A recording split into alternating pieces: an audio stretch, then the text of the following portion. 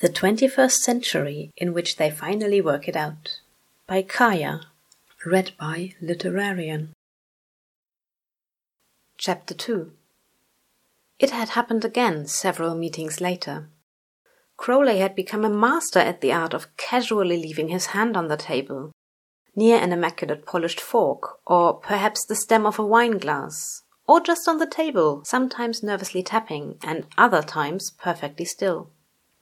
His hand had gone ignored at Club Garçon, and again at the Araki, where Aziraphale had set down his chopsticks several times for no obvious reason before glancing into a middle distance and picking them right back up. It wasn't until they were walking back from Barafina, having parked the Bentley several blocks off, that Crowley had found his hand held, then squeezed, and then held much more faintly, as if perhaps the squeeze had been too much, and it all had to be dialed back. Crowley had nearly tripped on the pavement as they crossed the street, too shocked to make any attempt to open his hand and wind it around Aziraphale's in some sort of mutual fashion. Aziraphale's palm had not been quite so damp this time, still very soft, and when Crowley had looked to the right and sneaked a glance, the angel was gesturing across Old Crompton Street and talking about a little barber shop that had apparently used to be there. Crowley had listened and concentrated on the feeling of Aziraphale's warm hand. When they made it to the car, Crowley was wishing he had parked further on. Several weeks of this.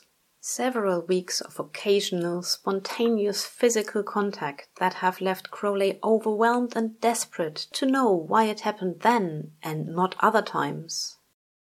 Not more often. Not constantly. He had once even considered grasping Aziraphale's hand over a shared bottle of Chateau Petrus Pomerol. Crowley does not recall the year, back at the bookshop, but his brain told him that this was lunacy, and he must not ruin such a pleasant evening with what must surely be a one-sided, lustful desire to constantly be touching. Angels do not want that kind of thing.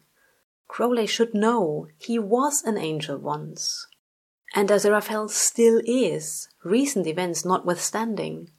Recent events perhaps removing him from work expectations, but doing nothing to change Aziraphale's general makeup, his general inclination toward good wine and good crepes, general goodness all around, and what Crowley wants, has been thinking about for some time now, is not exactly good.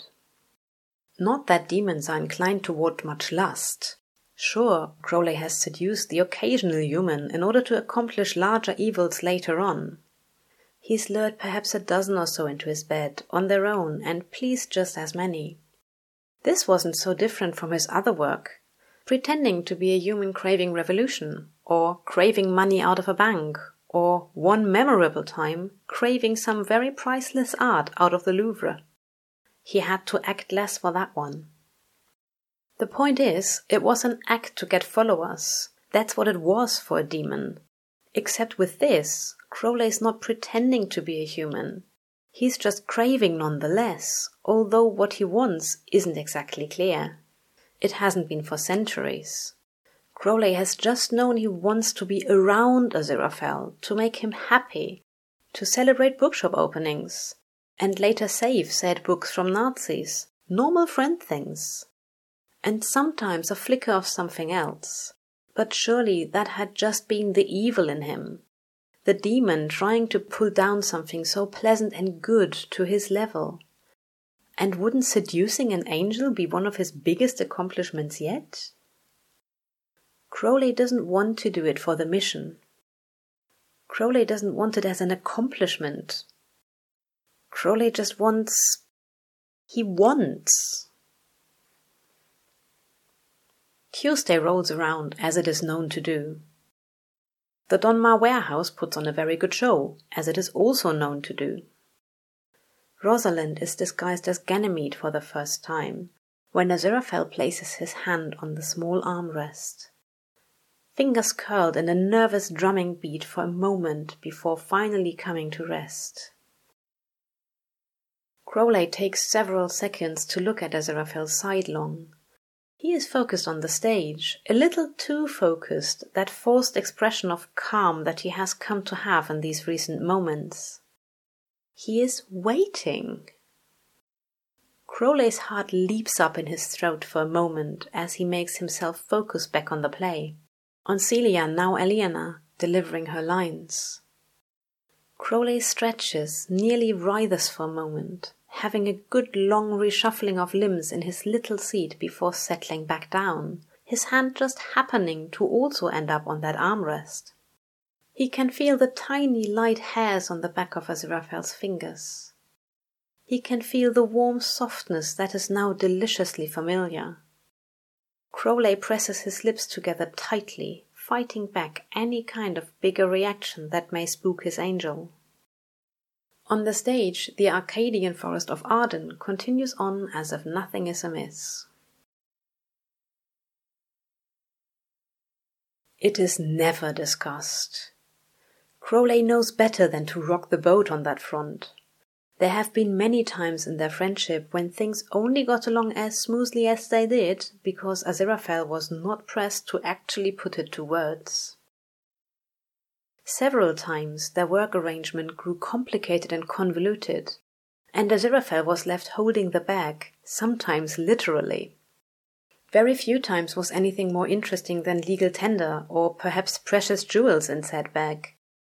But it was clear that Aziraphale felt more strain in these times than Crowley ever did when he had to go and do something particularly good, something particularly helpful and pure for Aziraphale. Did Crowley throw a fit before or after these duties? Of course, but it was for show, and they both knew it. Crowley's lack of reluctance to help humans thrive was one of the many things that could never be directly addressed. Crowley does not read books, but he is very fond of his mobile phone, which he both had a hand in and which he utilizes to keep track of general chaos and drama. It has served to be a very helpful tool during his visits to the bookshop. Simply wandering through and pawing at this tome or that often leads to Aziraphale making concerned sounds and muttering about the strength of book spines after several decades or centuries in subpar conditions. With his mobile phone, Crowley can keep himself entertained during shop hours without manhandling the merchandise and sending Aziraphale into any kind of tizzy.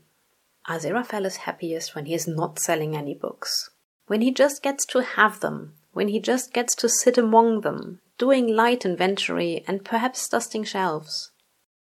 When these tasks are done, he often joins Crowley on the impressively comfortable couch by one of the better windows. Crowley is fond of this tradition.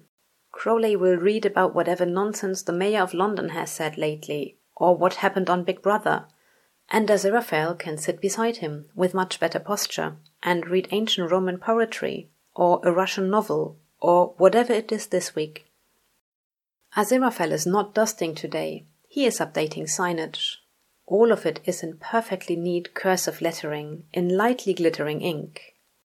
The parchment is thick enough it may be able to, ironically, serve as a paperweight. Crowley scrolls through an article.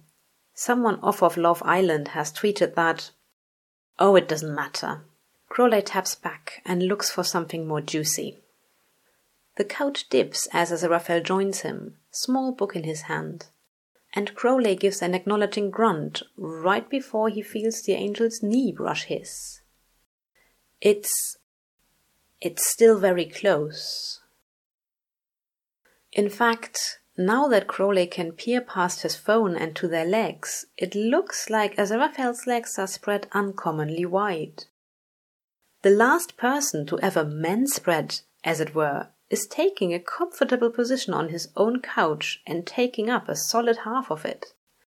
Who would have guessed? Crowley observes this for a moment longer, finally determining that Aziraphale had perhaps aimed for a convenient brush or touch, but miscalculated. And maybe even meant for it to be a lasting connection, as with these hand escapades they've been going through recently. This is the next step? It seems possible. Doing what Crowley would say is a very convincing yawn, the demon arcs his back, resettles until he's facing a little further from the window now, and his knee comes to rest against Aziraphale's in front of the center of the couch. Not pushing, probably not pressing, really, just touching. Aziraphale does nothing. Well, he turns a page. He does nothing in relation to the knee. He doesn't look particularly nervous or tense, or if he does, it's much less than it has been in previous instances. Crowley looks back to the text on his mobile, not actually reading, just feeling the light pressure through the fabric of his trousers and deciding that he has no idea what's going on and that he should just accept it and continue to act on his best guesses. Who knows? Aziraphale might not even mean any of this romantically.